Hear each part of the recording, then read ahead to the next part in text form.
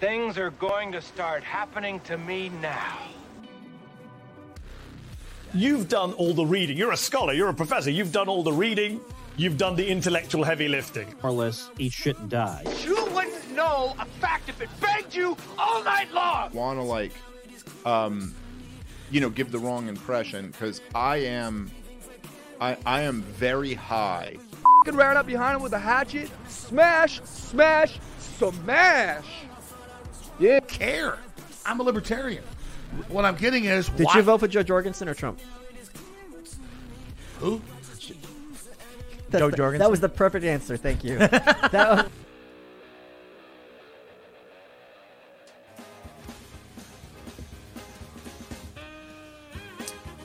And welcome everybody to the Libertarian Podcast Review. This is Tyler Yonke. We've got a little Benny Hill going on. Why? Because we're going to talk to some Southern gentleman tonight. You've probably heard of Alan Mosley. We're going to bring him on in just a second.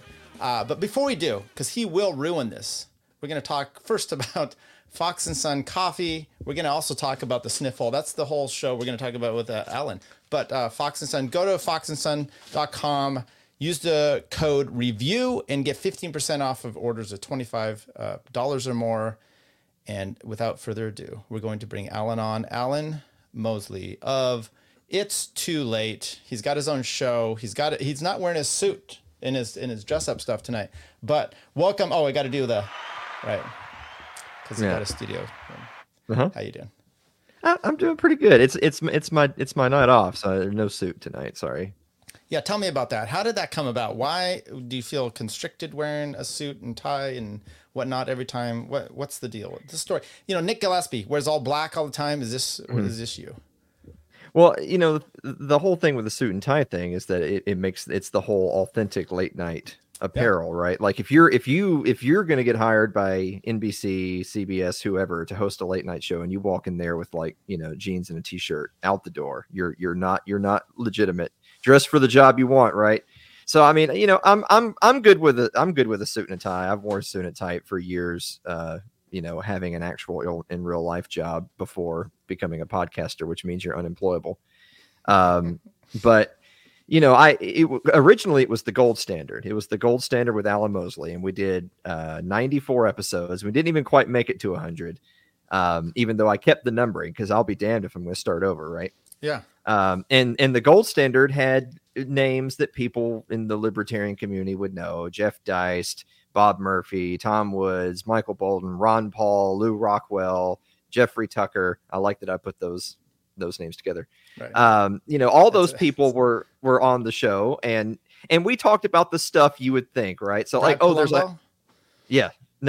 Sorry, no Palumbo. Libertarians, my bad. Yeah, no people from the show based. Sorry.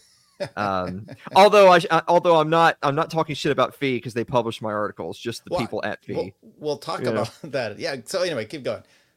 So anyway, the thing is, it's like, there's a hurricane down in Florida. Let's talk about price gouging, right? Because that's what's in the news. Oh, a cop murdered a kid and their dog. Let's talk about police brutality. But I mean, after 94 episodes, we've already talked about every topic that's a hot button libertarian or a libertarian adjacent thing. We probably talked about all of them 2 or 3 times at that point. And it's like, I'm done with it. It's like, look, if you really want to know how I feel about cops, just go to the library. There's me talking about 5-0. So I'm done with that. And then at episode 94, it was okay. The last month or two of the show, we were having more fun, kind of going more Norm Macdonald and less libertarian podcast. Yeah. And I'd say, well, why don't we just do that? Why don't we just go all in on it? And if it's great. If it's terrible, I'll just delete everything and pretend it never happened. And we took a few weeks. I set up the set, redesigned OBS to make it into what it is. We got the music and the graphics and blah, blah, blah, blah, blah, and the segments and the commercial breaks. And it's been that way ever since. And really with each passing year, it's become less podcast and more it's just a late night. If you've ever watched The Tonight Show, you know how It's Too Late is segmented. Yeah, and I enjoy it. It's a comedy relief, yet with some news in there, so it's good stuff. And I've been trying to move away from that, libertarian base stuff. Not based, but yeah, centric thing in itself, because it does to somebody when it gets boring. It's also a lot of work, honestly. So you've got to, if you're going to be technically correct, because you're going to be jabbed at by everybody. So it's a little fun to kind of mix the two, at least for me, to mix the two in there. And so that's obviously where we've gone. So you said a few things that I have a lot of curiosity, kind of the back. Wait. Jay Fort says, hello, fellows. I appreciate you joining us tonight. Hello. Excuse me. He said fellers. Big difference. Well, back to the. Yeah. That's right. Howdy, fellers. Okay. Good catch there. You said a few things there. So did you make a separate studio? Is this a room in your house? What's your actual, and imagine that's a fake background behind you. I don't know. Maybe not. Tell me. No, this is Columbia, Tennessee. Did you not know that Columbia, Tennessee has skyscrapers? And I don't know. I don't know where you're at. Are you like Clint Russell of the Tennessee? Yeah, except for I have hair and I'm not a Fed, but yeah. Okay. So no, I mean, it's the same. So the thing is, so first of all, you're asking me to kill all the magic of, is this just a room in my house? Like, no, this is, but the thing is though, it's like, that's the beauty of late night is anyone who ever watched Letterman for the bajillion years he was on TV, he's in the basement of the Ed Sullivan Theater. Like, that's not New York City behind him. He is in New York City, but that's not New York City behind him because it's a studio. It's fake. But that's part of the charm though, right? Is that it looks real. Everyone knows it's fake, but you go along with it because you go along with it. It's just what you do. So it's literally a backdrop of, I don't even know what city it is. So big shocker. I actually have no idea what city it is. And I got one of those like little like divider things that like sexy ladies dress behind in cartoons. Put their stockings over and yeah, exactly. And I cut out the film so it looks like faux window backdrop type thing. Okay. I mean, look, I'm a libertarian podcaster, meaning I have no money, so we got to be creative on the cheap. And look, this is only this show, right? We got two people watching it. I know more will tune in or at least check out the replay, but it's okay because I am interested in kind of the behind the scenes thing. I mean, that was kind of my thing originally. It was like, we're talking about shows.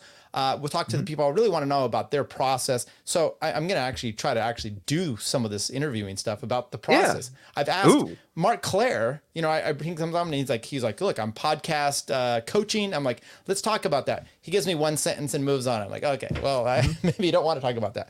No. So I'm actually interested in some of this stuff that you do particularly. So when you say I set up a studio, and I'm telling you to reveal that it's actually a room in, you're next to your wife or whomever you got there, maybe your in-laws, but did you put a separate specified place for this?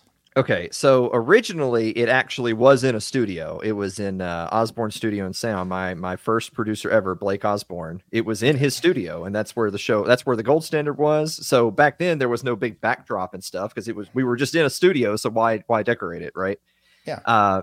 And then when we decided to do It's Too Late, it's like, okay, well now we have to make it look like a late night show. What can we do? Well, let's get a backdrop. Let's fix everything up. Right now, so the show is actually, it is in my house, sorry. It is in my house. And Jay Forte over there made a reference to Clint doesn't have as many mules as he wish he did. It's because Columbia is the mule capital of the world. When you say mule, do you mean like I'm going to keister something and sneak it somewhere, or like coyote mule type of thing? I mean the animal. I mean the animal that's like a donkey and a horse. Okay. Yeah, a mule. Gotcha. Okay. Exactly. So a burro, if you will. I will. Okay, thank you. So anyway, no, I'm perfectly cool to talk about how we did it in the whole process. So you've got the backdrop, which is literally hung on a bar all the way across. And of course, that the magic of cameras is the camera is cropped in such a way that you can't see the edges. If the camera were to move an inch either way, you would see wall space. We've got the lighting. I use a mirrorless DSLR to try to get as good of a video as I can without spending $4,000 for a camcorder that I can't afford. HDMI in. That's another important thing. So we use OBS, which is a free software. I was going to ask about that. I assumed you did because you Skyped in when I was a guest, and then you can see the way you transition. Now, do you have like a tweet deck or what is it called? one of those things that you push the buttons and it's got. Okay. Stream Deck. Yeah. Stream So there's Deck, a sorry. Stream Deck. That's just one of like 10 pages of buttons for our show. It's one of those things where, like, if someone who's never done this stuff before would say, wow, this is a really complicated show, I just click record. But me being OCD, I've designed it in such a way that if I showed it to you once, you'd be able to produce my show. Because it's in OBS, it's literally set up top to bottom, left to right, like reading a book. You can't, you know. But it's so since it's segmented like late night, you have image main, which is just when you're watching the countdown and you have the thumbnail of the episode and, you know, the music's playing, you're getting ready to tune in. And it goes to static bumper 1 into intro video, which is the music's playing, the crowd's clapping. Dave says, ladies and gentlemen, now it's too late, assuming he doesn't fuck up the words. Did you give him a script? It's not so much that I gave him a script as it is Blake always did it a certain way, and it's like, well, now that's become the way, right? So now everyone has to do it. What a dictatorial boss! So you don't give him any kind of like creative leeway. Well, because you know, the thing is too is about being the producer, because he's known as the #1 producer in late night. He doesn't actually produce anything. I produced the entire show. He just clicks 1 through 10 as we're going through it. But you know, but it's the same thing as, you know, Ed McMahon or Alan Coulter or whoever. Is that he's the sidekick, right? He's the person, because that's, you know, one of the tough things about doing a show like It's Too Late or any show for that matter is, you know, Jay Forte is over there and we're going to pretend there's millions of other people and he's the only one talking, but we don't see or hear them. So if we're telling jokes or sharing memes or whatever, Dave is the audience. He's the proxy for the audience, right? Right. So it's an important role, even if he's literally just there for me to, you know, if anything goes wrong, if there is a technical glitch, Dave, how could you do this? You know, why are you like this? And you've got a good dynamic there. So I have Andy, who hasn't been on the show for quite a while because, one, he got a girlfriend and a job. So now he's done. But I met him through one of these group chats and he was ruthless to me. And I'm like, that's the guy. That's what I need. I need someone who chops my legs off at a moment's notice, but also can take it back. And he can do that. So he's perfect if he would ever show up. Kind of the same idea. His problem is he doesn't even push any buttons. At least Dave, at least you're saying he just pushes 1 through 10. So we'll actually we can talk about that. So, you know, so you've got your main segments, right? You've got your monologue, and then you've got your bumpers that take you through the commercial break to desk 1. Desk 1 is where you have meme of the week, viewer mail, all that stuff. It's called desk 1 because if you're watching Letterman, he starts the show by doing a monologue, and in the next segment you see him sitting at his desk. Hence, you know, Letterman's done, right? I mean, we don't really. Yeah. Okay. Well, I'm using people that I actually would watch and not any of the fruits that are on TV now. Right. And so then you have know Colbert, what he does. Oh yeah. Okay. Gotcha. Yeah, it makes sense. Exactly. Go ahead. Sorry to interrupt. No, in his desk 1, he dances with men in vaccine suits. So that's totally different. But, and then you have desk 2 and 3, which would be your guest interviews, right? That's your celebrity or your musical guest or whatever. And then you just have your outro. What did we learn tonight? You know, thanks for watching, blah, blah, blah, blah, blah. It's all programmed in OBS. Of course, for people who have ever used OBS, there's scenes and there's sources. Scenes are the main scene. Sources are the microphone's a source, the camera's the source, the meme is a source, the guest is a source. And so I have all of that set up because you know this because you've been on the show before. I don't like to edit. Editing is gay. It's super time consuming. Who has time for that? Right. So, and also the main bulk of the show is in fact live, even if we're plugging in pre-recorded bits. So we don't edit, which means we shoot. So we do it kind of like SNL, where it's a single live take with the commercial like breaks built in and all that stuff. Sometimes dumb shit happens, and that's just in the show. But you know, we're not going to fix it. The real late night shows are all like totally pre-recorded, right? Like all that stuff's recorded in the middle of the day and then it's on at night or whatever. But you know, so we do the show is generally live, but it may have a pre-recorded segment, a little man on the street or a guest or whatever. But the beauty of OBS, I mean, OBS is a free software, but with a lot of free softwares, it can do anything from just recording you to running a TV show, but that's dependent on you learning it, right? Like there's no instruction manual. It's here's the internet and here's the forums and here's your computer, go to town. And we've spent a long time, kind of crafting. I saw he's talking about Craig Ferguson over there. By the way, that was my number one. Craig Ferguson was the best. Yeah. He was best in Drew Carey show. I don't know if you ever saw him in there. Yeah. I loved him in there, but yeah, he was good as a late night host as well. Short-lived compared to a lot of short. Them. Yeah. So I base a lot of what I do off of Craig Ferguson. So because his whole shtick was he was deconstructing the platform, but the show was so good that it just became another late night show. He even against his own will. And he did the same thing he had his monologue. And then when he went to Desk One, he did tweets and emails. Well, we do viewer mail. So at very, very similar kind of base setup. Do you have anything scripted?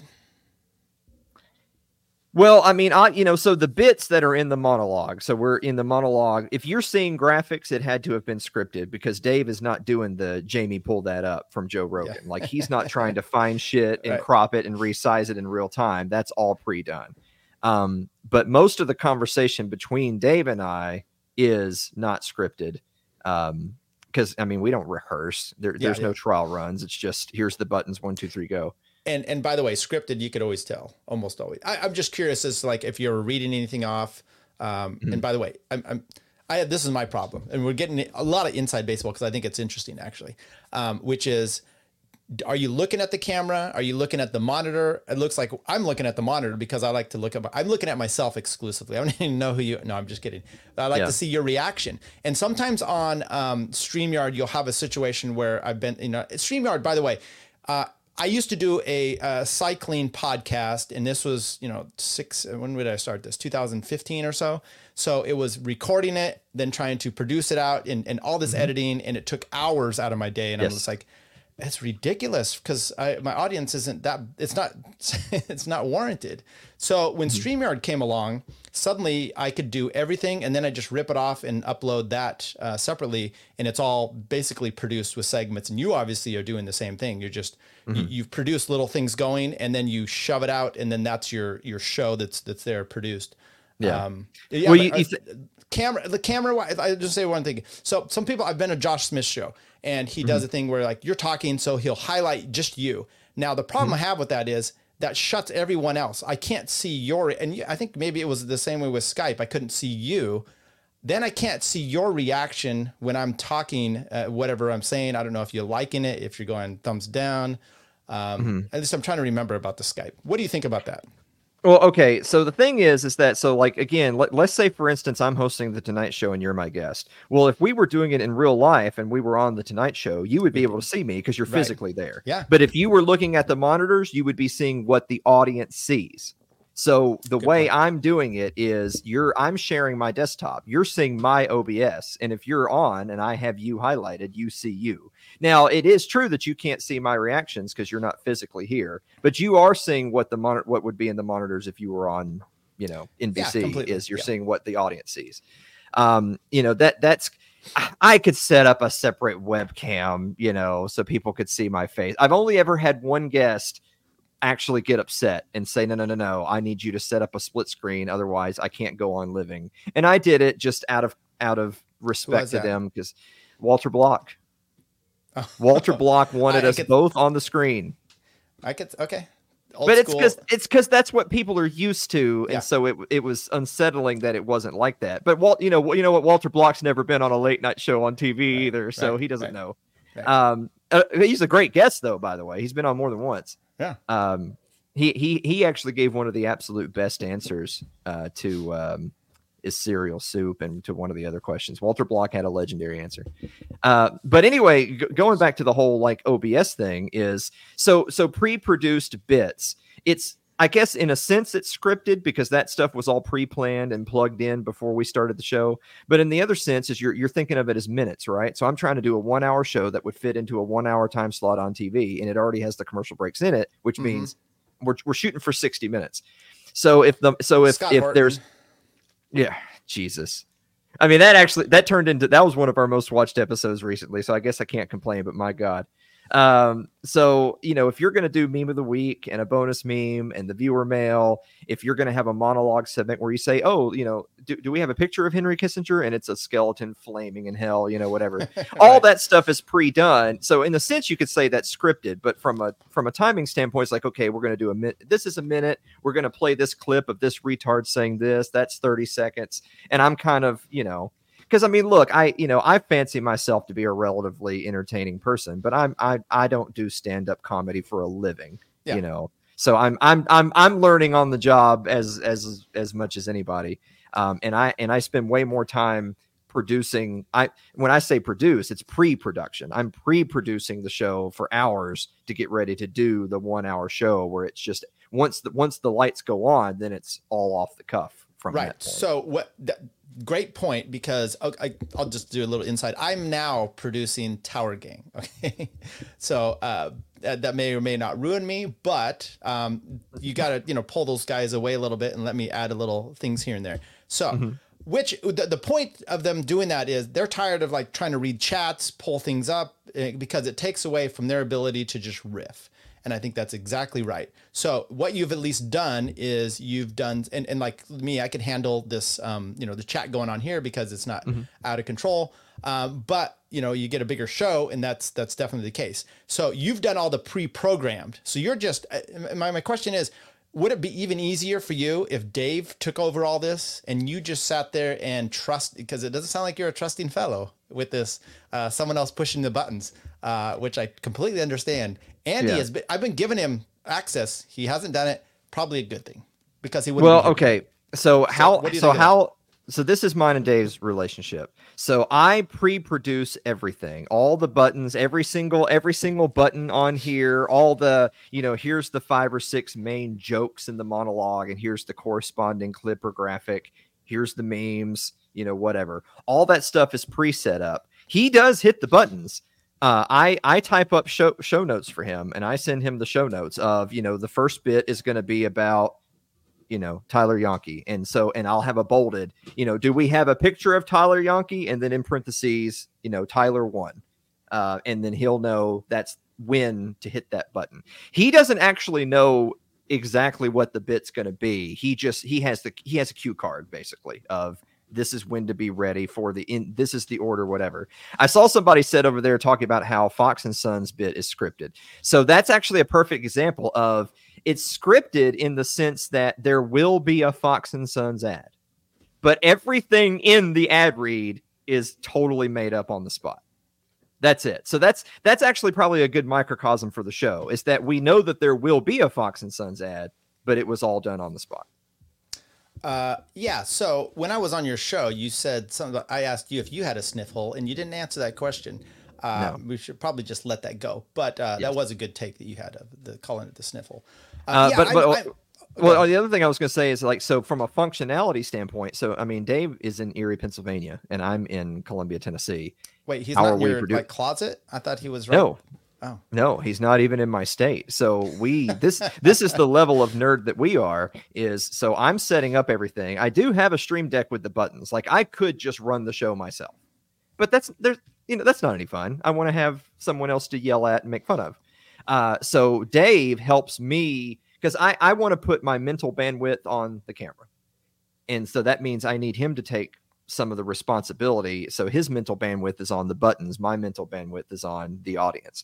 And so the way we have that done is we have like a little virtual desktop, like we're using like type VNC, and he's logged in. So it even goes deeper than that. I was not only about that because you have to in a sense share OBS, and it's I imagine it's set up with you, not him. Yes. So my OBS is on my primary monitor one. I have a couple of different monitors. My primary monitor has OBS so that I can see it, right? So I'm seeing a monitor of what we're doing. Right. And then he has multiple monitors set up. In one of his monitors, he has my desktop, and he's logged into type VNC. But then as an extra layer, because he has a stream deck too, and he doesn't want to have to sit here with a mouse and trying to read, because you know how like a virtual desktop is a little bit blurry. He doesn't want to have to fuck around with that. So he actually has desktop macros set up so that when he clicks this button, it clicks this spot on the screen so that he can use his Stream Deck in my OBS. Gotcha. So you're obviously technologically advanced to the point where you're able to do this. A lot of people aren't. And so the reality is, especially if you're going to do a combo show with multiple people, StreamYard is probably, or Restream or something like that is your best bet. Now, you had said you push things out to Twitch. I did notice, which I thought was fascinating, because StreamYard, as an example, you can pull in from different places, but really the only comments you can show are from either Facebook. I think Twitch does do it, but you do like a Restream bot. What's your situation? What are you doing with all that? Okay, so we are using Restream, and we're on Facebook. Because you can do that from OBS out to there through Restream, correct? Yeah. Okay. So OBS streams to an address, and instead of streaming to any one of those, it's streaming to Restream, and then Restream streams to all the different addresses. And by the way, StreamYard is not one of those ones that OBS uses, by the way. Yeah. So and by the way, because we can get into the pros and cons of different things in a second, but just to finish the point on Restream is, so we're sending it to Restream. Restream's going to Facebook, Twitter, Twitch, YouTube. We've done Odyssey, but Odyssey does not currently have, like, it has to be set up as a custom address because Odyssey is not currently like on the list of supported platforms. And you know, Twitch is the big one. And what Restream Bot is doing is mostly for the audience. So for the live audience that's hanging out and talking amongst themselves, as well as saying, you know, Tyler, take your shirt off. They can, if you're on Twitch, you wouldn't be able to see what the people on Facebook are saying, right? But with Restream Bot, it sends the chat to every platform. So that way people on different platforms can communicate. So that way, like, you know, if you're a boomer on Facebook and you've always been on Facebook and you just, by God, I refuse to go to Twitch, you can still hang out with the Twitch people thanks to Restream Bot. That's literally the only function that has, is so that the live audience can see one another. But now, as far as the highlighting text goes, like, we could set that up. Like, I mean, I can set up a feed where you can either have the chat on screen, like some of these gaming streamers do, or we could highlight, you know, chats or whatever. We don't do that because it's too late. It's not a companion cast. It's a late night talk show, and Letterman ain't showing the audience's chat on the screen. And so, sorry, I'm not doing it either. Sometimes he does talk to that'd be the person on the street type of thing. Yeah. We only do that once a year at our annual live event. We do a lot of crazy shit there that I wish we could do that every week. Right. But that's just, we only get to do it once a year. My point though is that's a great thing, because one of the problems, and I am interested in talking about your Twitch audience. Rumble, as an example, seems to get good numbers, and I think they're trying to mess with the algo a little bit. There's like views, and then there's like engagements. So there's a little bit difference in there.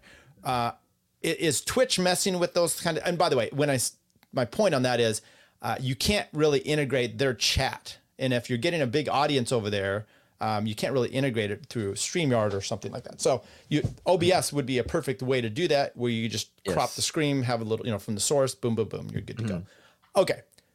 Your Twitch audience, someone mentioned in here that it was kind of a big deal, and you're saying that's where you're getting a lot of it from. Is it legit audience? Are they having engagement? Is it kind of the algo thing that Rumble is doing? Okay, so you're saying, yeah, Tyler, of course I'm a big deal.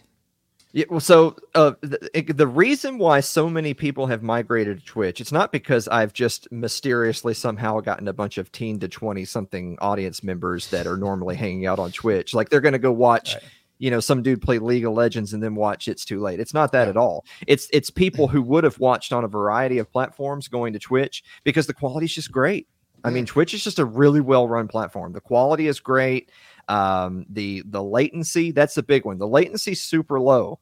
There's the different platforms have different latency. YouTube is usually a bit quicker than Facebook. Facebook tends to be slow. Some of your kind of B-list platforms, like Float's not around anymore, but Float was notorious for like, if you said knock knock, they would say in chat who's there 35 seconds after you said it. It is very, very long latency.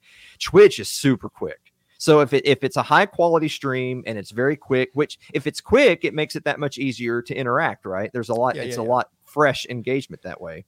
And then on top of that, so if you actually have people who are genuinely interested in what you do and they're thinking, hey, I'd like to support this program, but I'm not a Patreon person. I don't want to go sign up for somebody's account or whatever.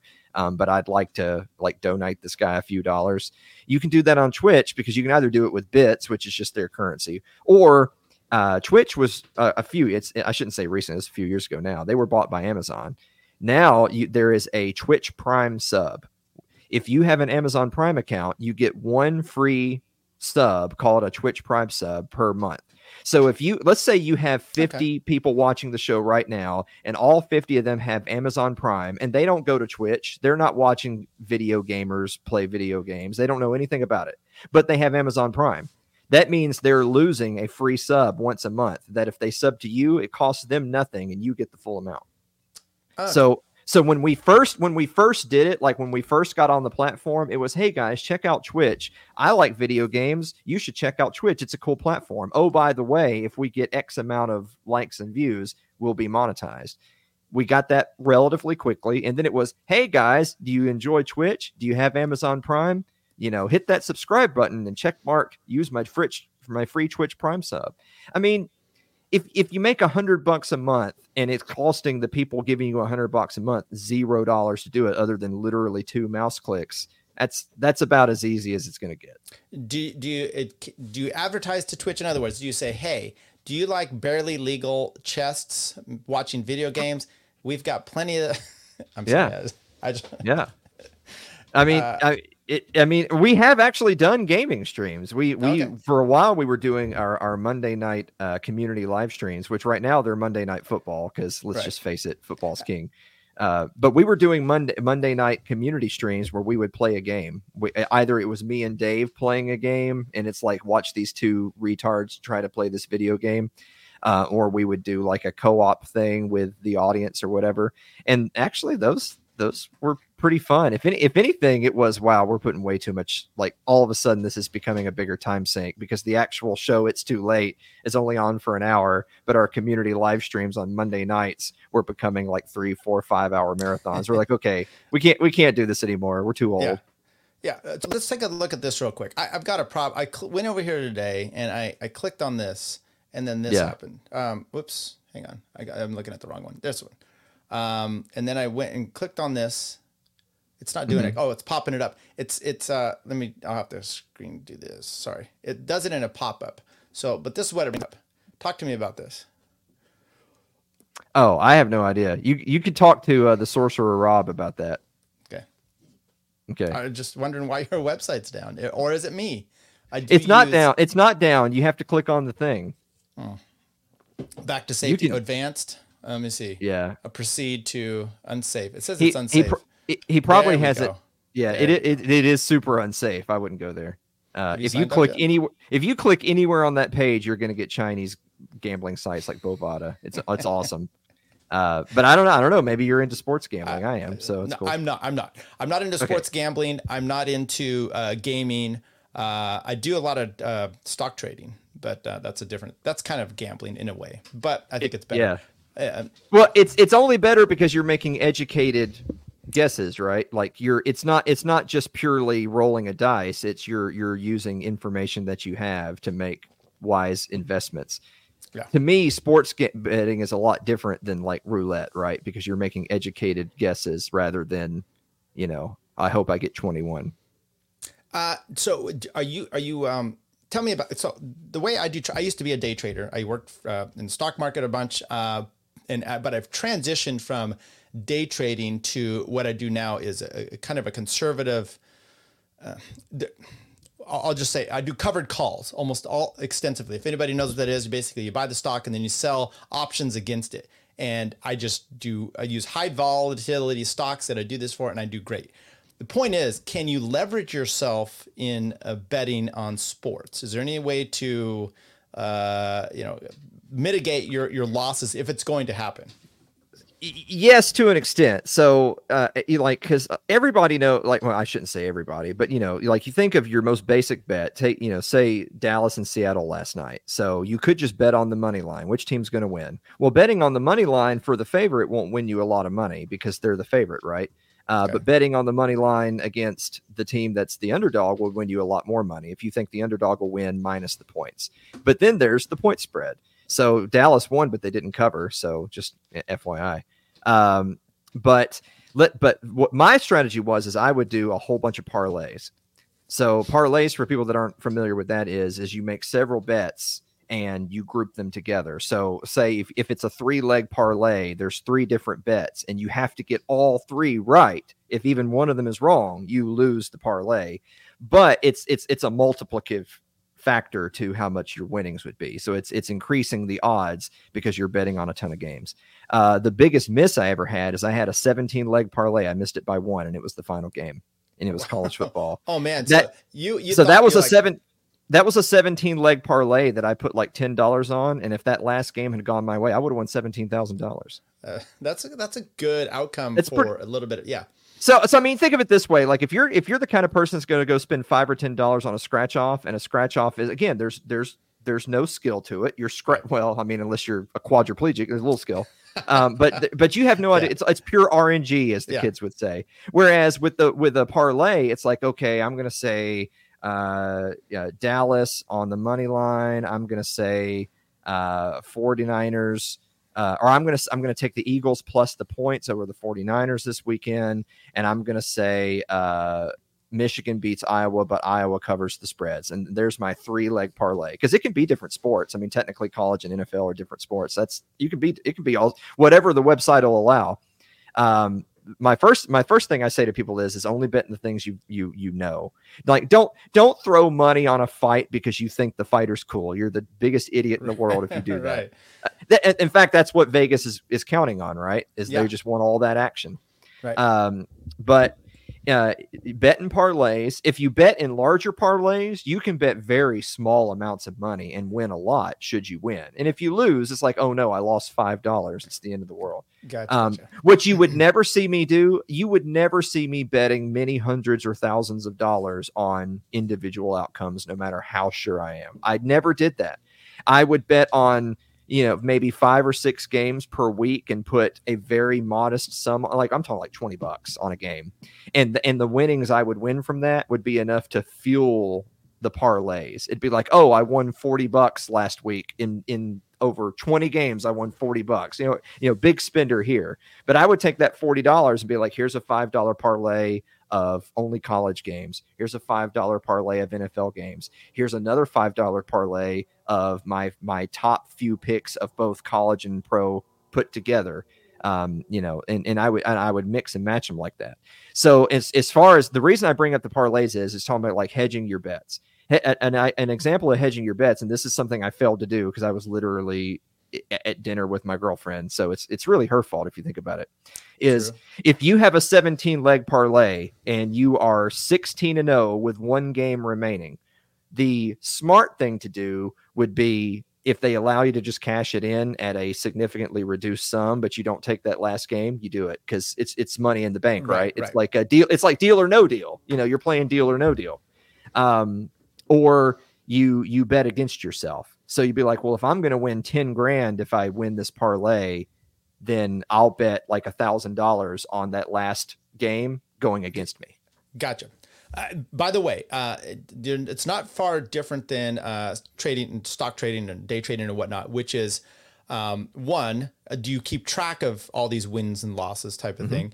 And then knowing when to get out is just the same with dating or sex. Knowing when to get out is often better than, staying in for the long haul, which you get, next thing you know, you got a child on the way and you didn't even know this lady. Yeah.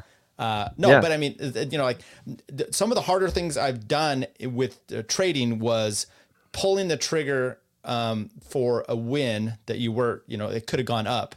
Sometimes people don't pull them on the downside either, right? You've got to take those losses and know when to get out. Like you said, make that bet against yourself because the worst thing you could do is be this guy. Have you heard of the show called Better Off Dead? It's with this guy named Toad. He's a degenerate gambler. That's what you want to protect against, I would imagine. Yeah. Well, yeah. Okay. So, By the way, we did our monthly sports ball episode on It's Too Late this week, and we were talking about that Josh Giddey guy, the guard for the Oklahoma City Thunder. He's a 21-year-old dude from Australia that got drafted to the NBA, and he's currently being investigated for some improper contact with a minor, a girl who was allegedly 17. But I was actually thinking about you when we wrote this little bit down, which was because they don't know if it happened in California or Oklahoma, but in Oklahoma, the age of consent is 16. But my statement was, and I'm sure the lawyer in the room would appreciate it, but also the man and the father in the room is this is my advice to the young fellas out there. If you're having to Google what the age of consent is in your state, she's too young. Yeah. That's it. Don't even worry about what the age is. She's too young. By the way, I wanted to talk about, my wife brought this talk to me today, and I'm like, I've got to remember to talk to Alan about this. And I totally blew my mind. I forgot about it until just now. So here it is. Okay, perfect. She loves crime podcasts. So she's, of course, listening to one called Love and Murder. And she's, as she always says, it's like, it's always an affair. And next thing you know, okay. So it's this guy, he's full on adult. He's messing around with this 15-year-old girl. Obviously a problem. Probably not age of consent in their state. Parents. Probably. Yeah. He's already a one-time violator. So he, whatever. But they stay in contact privately because she's 15 and crazy.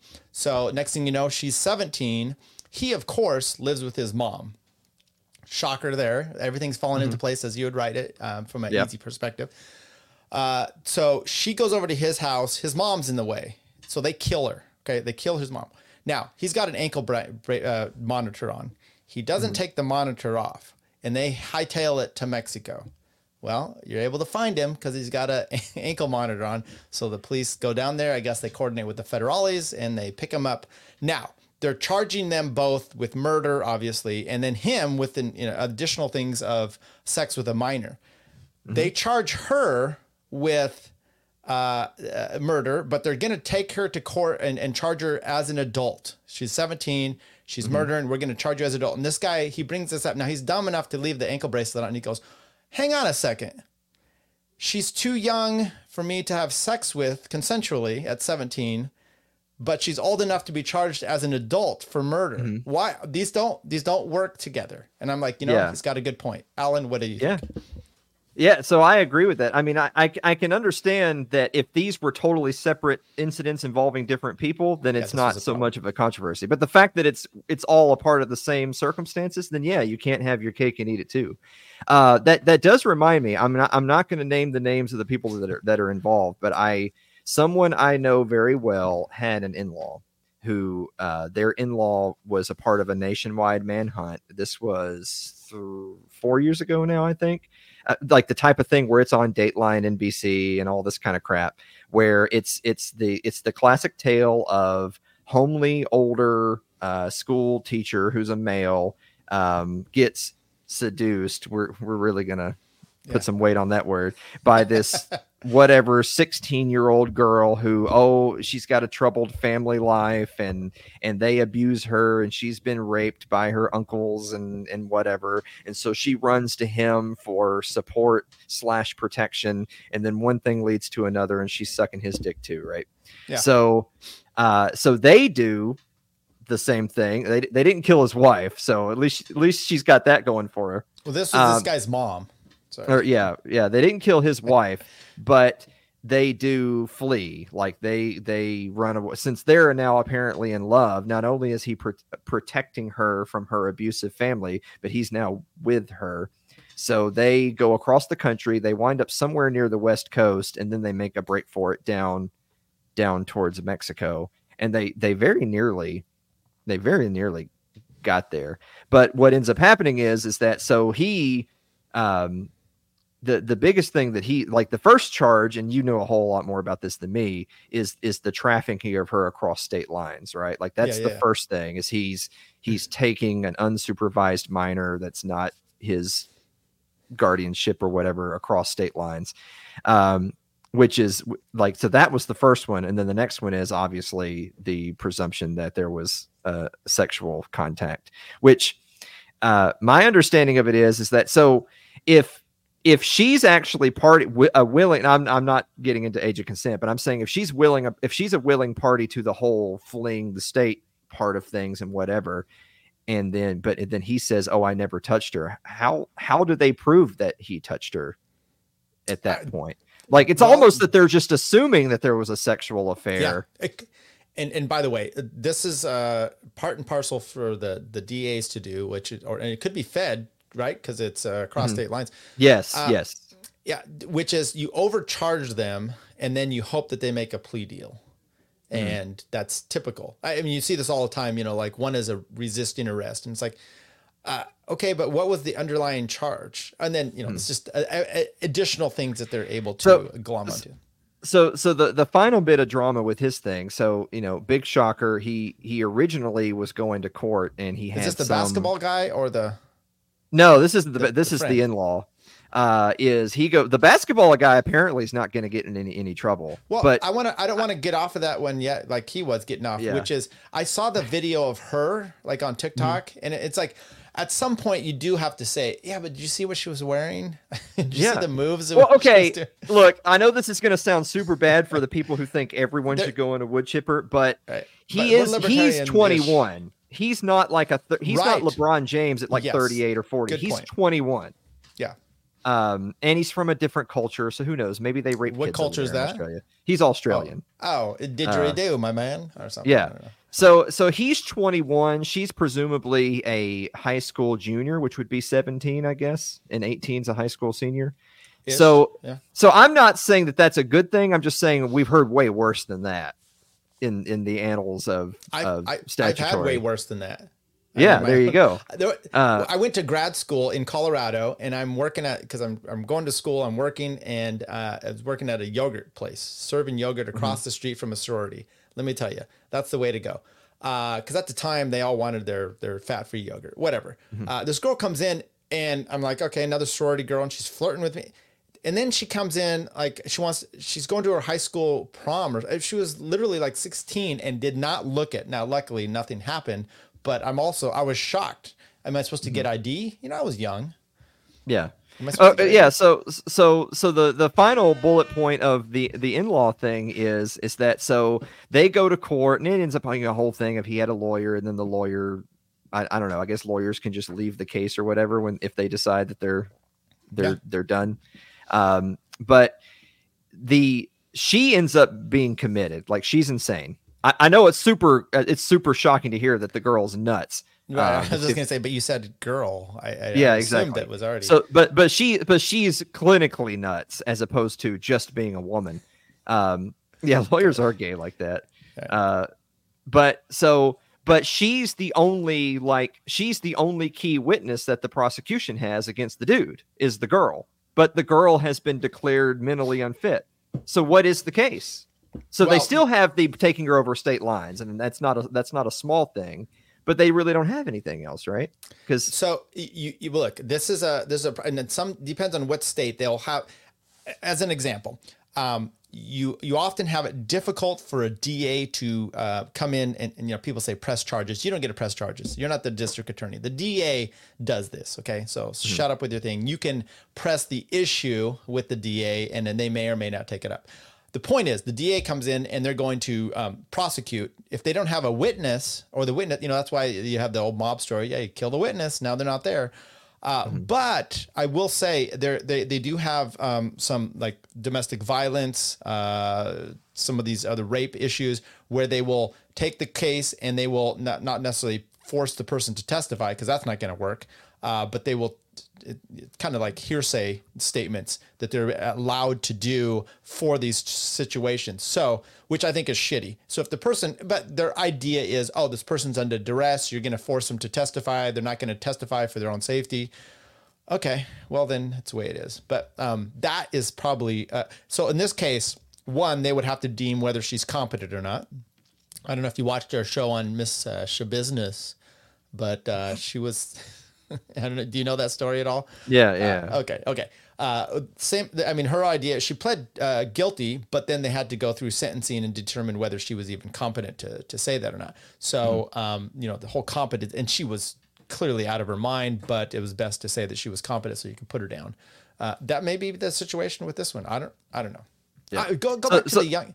Okay. Yeah. Finish So it, yeah. the moral of the story here is just don't fuck kids. And OBS is the best streaming software for podcasters. And if you have huge winnings on a parlay, bet against yourself on the last leg. That's it. I couldn't agree more. Let me. I want to play. Let's see here if I can find a little clip I wanted to play for you, Mr. Mosley. Okay. What do you got coming up? Anything exciting coming up here in the future? Well, we're in the holiday season, so we do our Christmas episodes at this time of year, which has kind of become an annual thing where we've changed all the graphics and the bumpers to be holiday friendly. We'll sing some songs, and we've got a musical guest coming up. So Scott Horton was our Thanksgiving guest, and Tom Woods is our Christmas episode guest. Oh, good. So I did get Tom to finally react to me. I got help from Pete Quinones. Tom is going to come on my show. I did this horrendous 8 episode. I don't know if you're aware of this. Yeah. I saw it. Yeah. Okay. Which I really actually enjoyed. So if no one else watched it, whatever, I ended up doing a lot of work. So my thing with Tom is going to talk to him about, because he's going to come on here, you just have to make time, talk to him about some of these seminal, interviews. And I will go back because Alan, I didn't feature yours on there. On the review, but I will go back and maybe I'll talk to him about, maybe I'll play some clips now that we've got this. So yeah, he'll probably curse at me. See, Tom Woods is a funny guy because he's he's kind of mellowed a little bit in recent years, but for a long time he was generally known as the guy that he's a square, right? He's a straight shooter. He never swears. He doesn't drink. He's just this really affable, nice guy. No, my friends, I have multiple video clips of him calling me a bastard and a son of a bitch. And obviously that's just a gold mine for me as far as my advertising goes. Go ahead. No, yeah. So I've pulled the best out of Tom Woods. I can confidently say by getting him to swear. It's mostly about my retarded food questions. The last time he was on, I asked him if you have 2 lasagnas and you stack one lasagna on top of the other, is it still 2 lasagnas or is it now just a single lasagna? This guy goes into a fucking 15-minute rant about the Italian language and how actually it's this. And of course I hit him with the X button and say, nobody wants to hear that retarded crap anymore, Tom. I think he called me a son of a bitch. I don't remember. Right. So I look at my intro, I have him saying, I think the S shit. And I have another clip of him, and it's on one of my other intros where he says, bitch. And I had that, and I was going to look and see if I could find the comment here, but I just won't play it. Okay, let's just go to this, because this to me was fascinating. I don't know if you probably saw this. I have seen this, yeah. Okay, so evidently this is a mermaid in some sort of thing. I don't know how long she'd been swimming down there, but let's... something. Oh, there's a big fish. She has trouble. She pulls off. Oh, okay. Anything you want to say about this? I think there's the whole thing about black mermaids. I think this kind of answers that question, doesn't it? Yeah, it really does. I actually hadn't seen that. The one I saw was the one where the mermaid's farting and everyone can see the bubbles coming out. Okay, well, what do you think of this one now? That it's so satisfying when things are exactly how you think they would be. Okay, sorry. Go ahead. No, that's it. That's okay. My entire review is it's so satisfying when things are exactly how you think they would be. Okay. Now, what about this one? This is a little different one. I don't know if you've seen this one. Even watching this disturbs me. So it's an airplane. Everybody. She said sorry. She pulls and just blows out on the floor. I don't give up. No, you. I gotta go pee. I don't give up. You're not the only bitch. Let me pass. This poor little boy next to us. Holy. Okay. Any comments about that? Evidently, I'd never listened to it. This is the first time I've listened to it. I've seen it a few times. Yeah. I thought she had taken a Duke there, but evidently she just was going pee. That was a really fast pee for someone who needed to pee so bad they couldn't hold it. I tend to think, very good point. I tend to think that she didn't actually go. She was threatening. It's like holding a gun in someone's face. This might be even worse. Yeah. What do you think about that? How would you feel if some unattractive, larger lady like that just used her vagina as a weapon? Yeah. Well, I mean, obviously we can't, I mean, this is a society, so we clearly can't have that. I mean, was the plane actually in the air or are they sitting on the tarmac? That's a huge difference. I mean, if they're sitting on the tarmac, she has to be thrown from the door onto the tarmac. If they're actually in the air, then she has to be wrestled to the ground and, I mean, A, branded, and B, held in confinement until they get to an airport. Right. The fact that she said sorry, you guys, but then reacted the way she reacted when there was, public protest to what she was doing tells me that I don't think she actually was very sorry.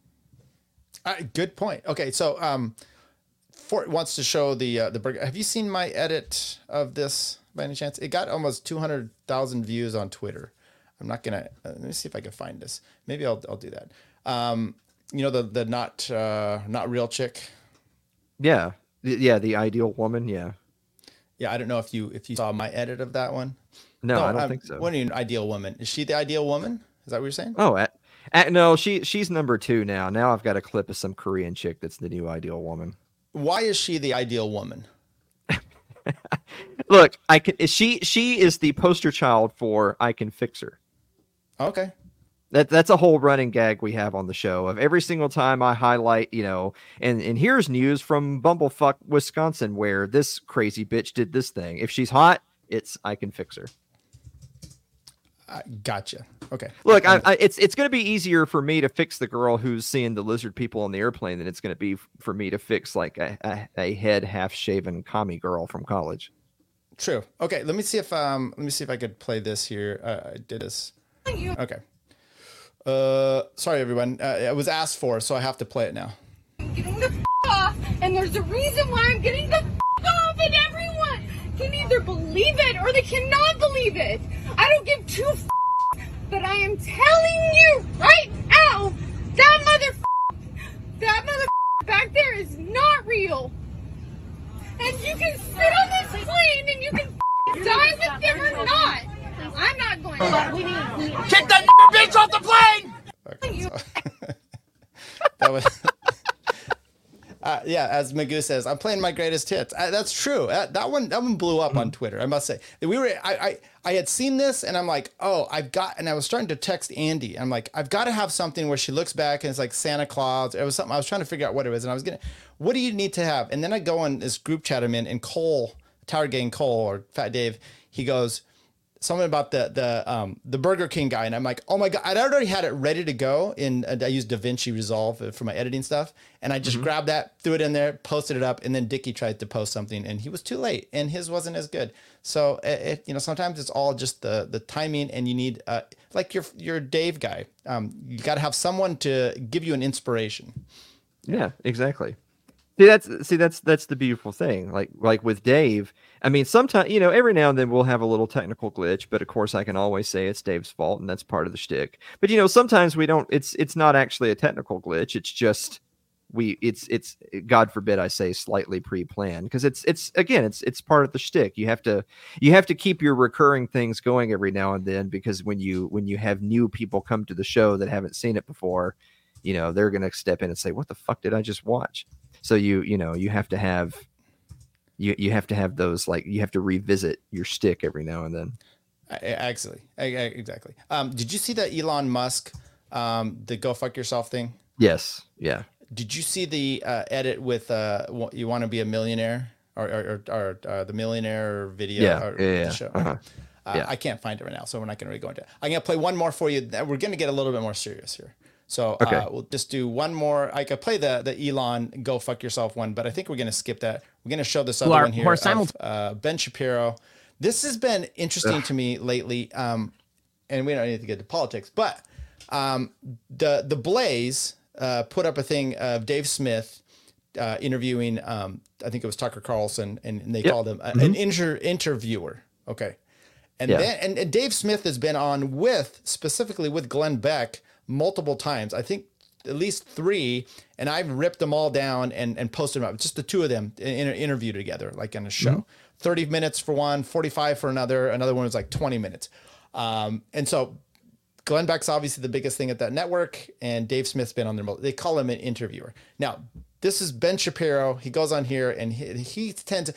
Now, Dave Smith has been on Rogan, 7, 8 times? Yeah, a bunch. What are the odds that Ben Shapiro doesn't know who Dave Smith is? Relatively none. He knows who Dave Smith is. All right, good point. So let's take a listen. There are people on the right who are simultaneously doing much the same thing. There's like a group on the libertarian right who sound very much like Noam Chomsky on the left, who sound very much like Bernie Sanders on foreign policy. By the way, I'll just say he's absolutely right. But there's also people like Ben Shapiro who sound just like the college kids, all woke and concerned about your feelings and your safe spaces right now, currently. Would you agree to that?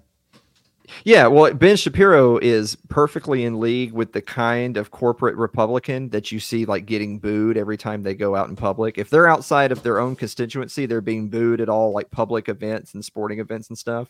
And Ben Shapiro is in lockstep with them, and he doesn't understand why conservatism is failing. He doesn't grasp it at all. A great point. Okay, let's keep going. I don't know what to make of that other than they're just wrong. So Tucker Carlson yesterday, he did a show with a comedian, and this comedian, I guess, is a libertarian. And Tucker Carlson was talking with this guy, and this guy started ripping into William F. Buckley, and it led to this kind of odd exchange. Whatever this atrophy in like the intelligence of the American people, I think it's accelerating. I mean, look, and again, just like you said, I'll disclaimer as well. I'm talking about people who I don't necessarily like. Like, I view Bill Buckley as one of like the great villains of the 20th century. I think he ruined. I couldn't agree more. Yes, but he was clearly also CIA, by the way, but he was also a very intelligent guy and witty, and was not speaking down to his audience. And like again, Tucker's a super talented broadcaster, and I think Tucker's a smart guy. I'm just wondering why. Like, I would love for him to explicate why he thinks Bill Buckley was one of the worst forces of the 20th century. Like, that'd be good to know. I mean, Bill Buckley was the most prominent conservative of the 20th century. Now, Tucker may not like National Review right now. He certainly liked writing for them back in the 90s sometimes, but he may not like them right now. That's fine. He doesn't have to agree with the editors over at National Review. I'm just wondering why Buckley. There are people on the right. Okay, so my question right away is, I see this, and I know Ben's he's got a law degree, but I don't know if he's ever really practiced. It's interesting that he says about Buckley, I would like to know why he thinks this, but he doesn't put forth why Buckley is deserved of accolades or being the good guy. You know, basically Tucker's saying he's the bad guy. He just says he's a good guy because he's a conservative. It's like a declarative statement. You don't say because and then use any facts. I'm a little frustrated with that. Anyway, I'm just curious to your take on this. Well, okay. So in the very beginning of that video where he says that, so he equates like the libertarian right / the things that are being discussed in this interview between Dave and Tucker Carlson, he equates those with Noam Chomsky and Bernie Sanders, which Bernie Sanders has sold out so many times. I'm not sure his name it belongs to that. And Noam Chomsky is old as shit, and he's been wrong on some things too. But let's think of old Noam Chomsky. Old as in before now, not old. Right. But okay, so that's fine. You're equating these things together because you know your red meat conservative base is going to say, "Rawr, that means they're bad. Those guys are on the left." But he also makes the statement immediately after that of, "Well, I don't really know what they're getting at other than to say they're just wrong." Like, okay, so what you're saying is that if you just purely, like, you couldn't steel man it. Ben Shapiro is openly admitting that he cannot steel man the position that Dave Smith has. But Ben Shapiro would also be the kind of person who would sit on his conservative neocon high horse by saying, well, conservatives are smarter than liberals because we can explain the liberal position. We just know it's wrong, but the liberals don't even understand us. What the fuck did he just say? He said the same thing. Here, let me pull this up here because remember about, you just said that, but yes, one of my albums is Toad Left because he's always leaving a group chat. Ben Shapiro talks about the vaccine. In other words, get the vaccine, dopes. That's exactly what Noam Chomsky was saying as well. Okay, he was on that. So it blows my mind. Like, you think Dave Smith or Ben Shapiro just came out and was about Malay and was talking good about him. Great, but you only like him, Ben, because he got elected, and you should like him. But you don't understand that he's an anarcho-capitalist at heart, and he's going to agree with maybe Chomsky on a few little items here and there. But it doesn't mean that he takes everything in, right? Ben Shapiro wants this vaccine, so did Chomsky. Therefore, what? They're lockstep with each other, right? Yeah, so if I were doing the exact same monologue Ben just did, I would say that, well, you have Ben Shapiro and others on the neocon right who are in lockstep with people like Noam Chomsky and Bernie Sanders on forced vaccinations of the unwilling and having them deplatformed and fired from their jobs. Like, right. It's literally the exact same thing. It's not even a loose analogy. It's completely right. And I'm so tired of that. I involved myself in that much of my life when I was right wing and GOP. I said those things about Jimmy Carter because he said things about the Palestinians should have rights, and I'm like, anti-Semitic, and it's an easy thing because then you don't have to argue about anything, right? It's just like, he's a Nazi equivalent, and therefore I don't have to listen to anything he says. Oh, what do you? Speaking of that, I mean, goodness knows that resolutions in Congress mean absolutely nothing at all. But what do you think about that one recently, where part of the platform was criticizing Israel as anti-Semitic, and the only no vote was Thomas Massie? Once again, Massie is proving to be a guy of principle, which he's such an outlier. I mean, everyone else is not even close. His stance, I thought it was great because, it's the most ridiculous thing. It's the only country that you can say, I don't agree with them, and you are suddenly a Nazi. It's Or, well, you know what? I shouldn't say that, because before you'd say, look, I don't think we should send our money over to Ukraine, and people are like, oh, what are you, Putin puppet? Okay. Well, okay. At least and speaking of that, like I'm not like naming any names, but I know that there are people that call themselves like post-libertarians or post-conservatives or flat out they just think they're fascists, who think that, well, Thomas Massie sitting on principle is actually a bad thing because he's going to be sitting on principle all the way to the the boxcars. I get what they're saying. It's not that I don't understand their argument. What I would counter with is that, but doesn't somebody have to be leading by example? Like you have to at least have one person in the entire stratosphere that is a beacon of what you should aspire to, even if that's not what you think is the right thing for you to do right now. So, and Massey's the only one. I mean, who else is there? Who else is there in the actual mainstream conservatism that is on his level? Can you name one? No, you cannot. And Talib? No, I'm just kidding. Maybe. It's better on some things. I mean, but by the way, the post-libertarian thing cracks me up because they're all almost, trad con or Catholic con or whatever it is, trad cath type of thing, right? And you're telling me that if push came to shove and you were going to be, burned at the stake for, you believe in God and people, and that's the issue, that you would feel like that you're supposed to stand up for this or eternal damnation, you wouldn't be sacrificed for that. Now suddenly, oh, the boxcar, really? You big pussy. You're going to be in the boxcar for standing up for your principles, even though that's your religion. So those don't really work with me. And I get and I'm totally agreeing with what you're saying there. So, well, it's like, so you have like rock, paper, scissors, right? So imagine the triangle of, you have like capital L libertarian, like they are politically active, but they're libertarians, i.e. they're losers and they'll never win anything. And those people would not like Thomas Massie because he's a sellout, right? Because he'll use the word libertarian when it suits him, but the fact that he could even get elected means that he's not going to stand on principle. Like, oh, he actually acquiesced and voted for something, therefore he's not one of us.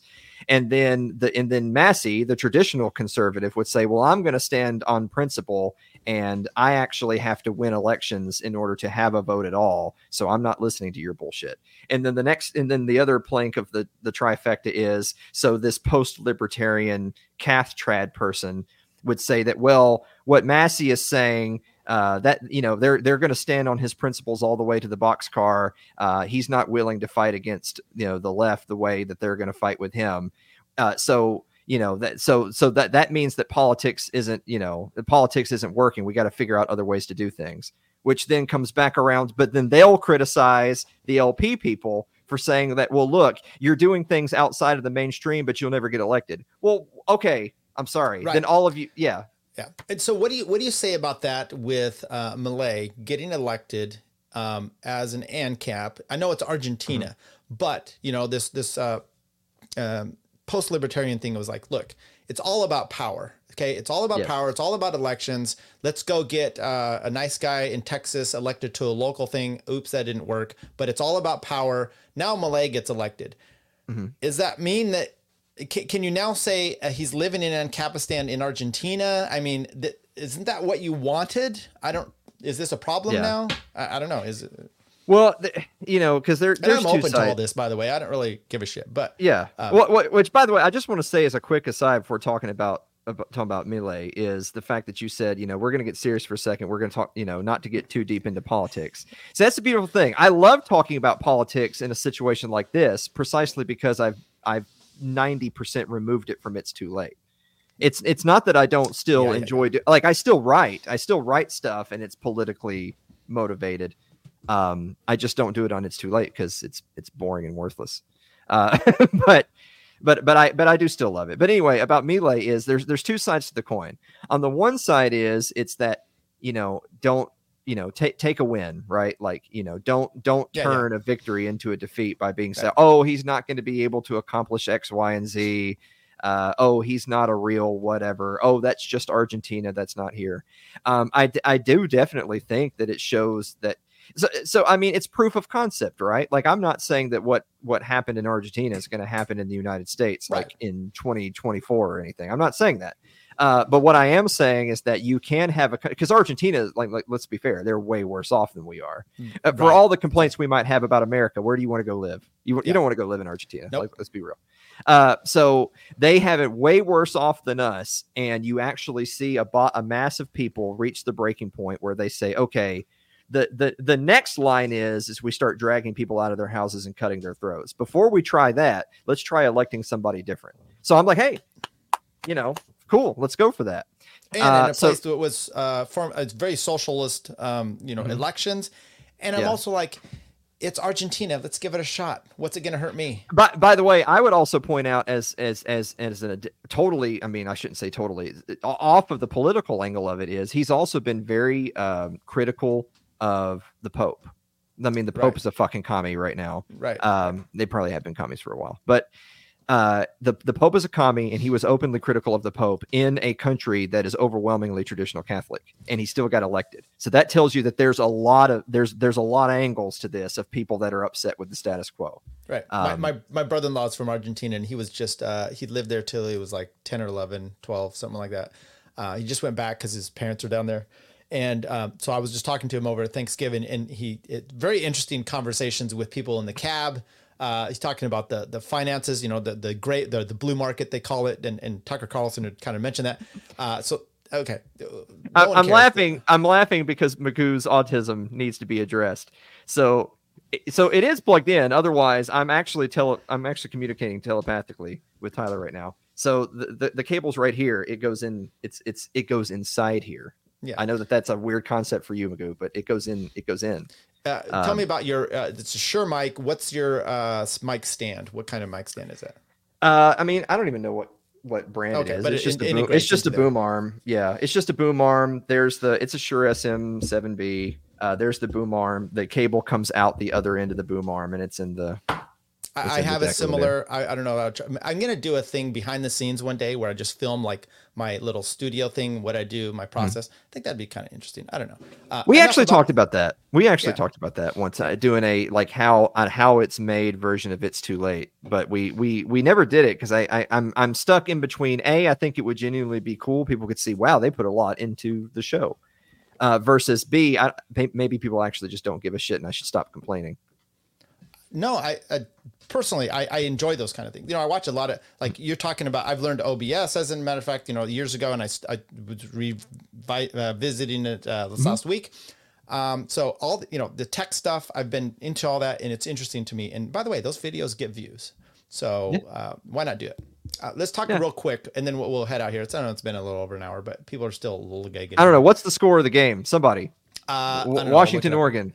But let me say this. You talked about writing. You talked about some of the. You're involved with the 10th Amendment Center as well? Is that correct? Yes. Yeah, I am involved with the 10th Amendment Center. So I would say that I work with the 10th Amendment Center. I think Bolden would say he is a former contractor, no longer associated.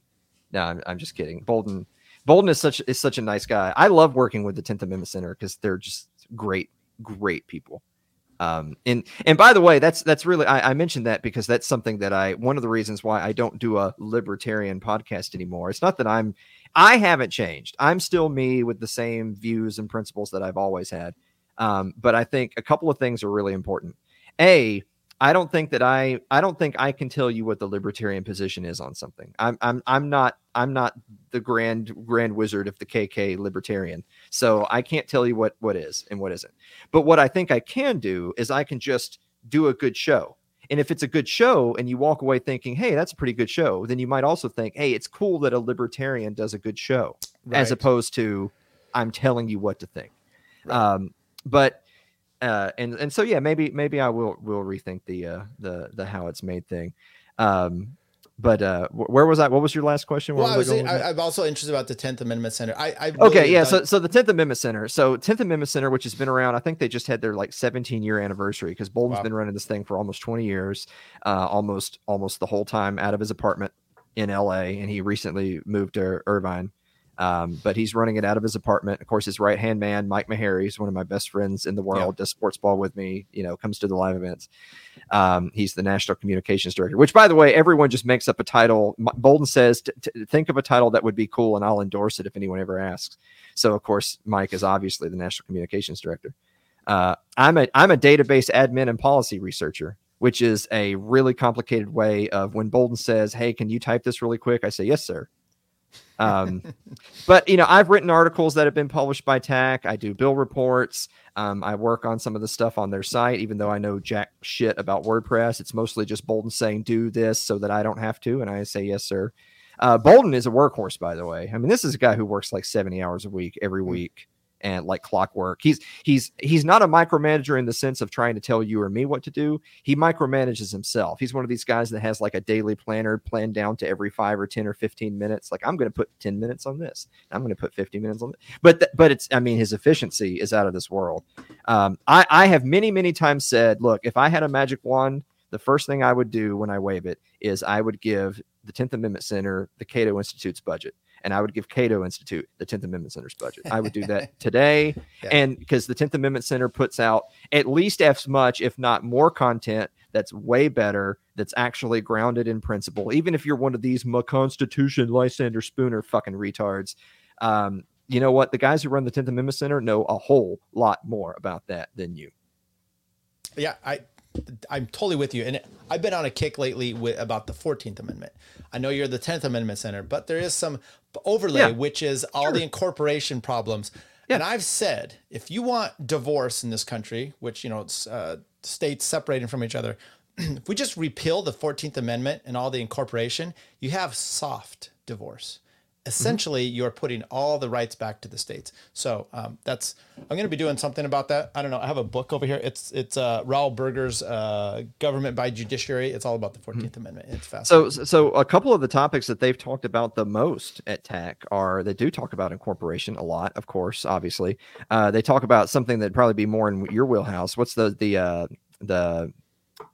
what is it? Memorandums of understanding, the things where all the different police forces are contractually with the feds for profit sharing. I call it profit sharing, which is the nice civil asset forfeiture. And so basically that's how the feds buy off your local police to get them to enforce things. Yep. And so you want to what kills me is that like we love making the joke of, who needs neocons and Democrats when you have libertarians like these? So you'll have libertarians that'll constantly bash Bolden or Meharry or me or the 10th Amendment Center for just they're not even necessarily taking a stand. It's just informational stuff. Like, this is the 10th Amendment. This is nullification. This is how this is real life ways that this has worked. So it's not even like fairy tale land. We're talking about, look, this is what states can do. This is what some states have done. And they'll bash it. And all of their bashing will always come down to, well, Lysander Spooner has this one quote in this one article that's taken way out of context, which means the Constitution's bad, you guys. So first of all, shut the fuck up. You don't know what you're talking about. And second of all, I thought we were all about incremental steps towards liberty in our lifetimes. Like, I thought that was kind of the thing, because we understand that if we've lived like 200 years under tyranny, it's probably not going to be fixed in 2 months. The 10th Amendment Center preaches this kind of stuff literally every day, actually has written legislation, actually has worked with state level, key state, because of course we're neo-Confederates.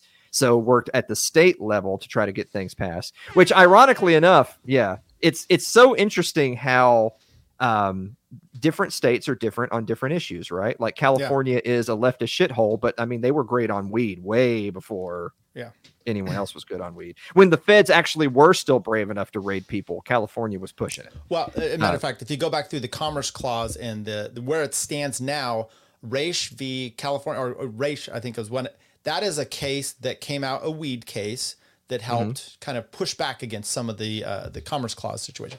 So yes, of course. Hang on.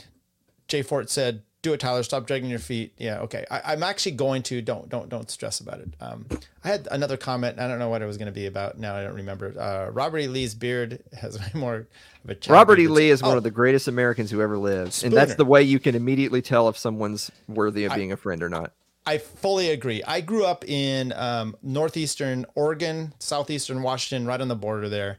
And I had all these history. So the Civil War never meant much to me as far as like taking a side.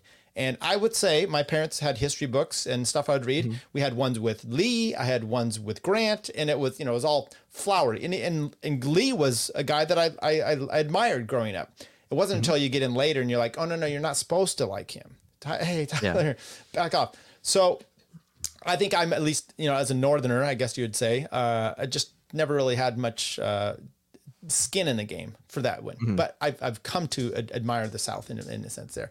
Spooner, though, look, the reality is I agree with a lot of things he says, but what's the reality on the ground? You can say all these things, but you can't go to court and be a sovereign citizen and expect them to care about you. So the law still means something to the Supreme Court, to the judges, to your local law enforcement officers.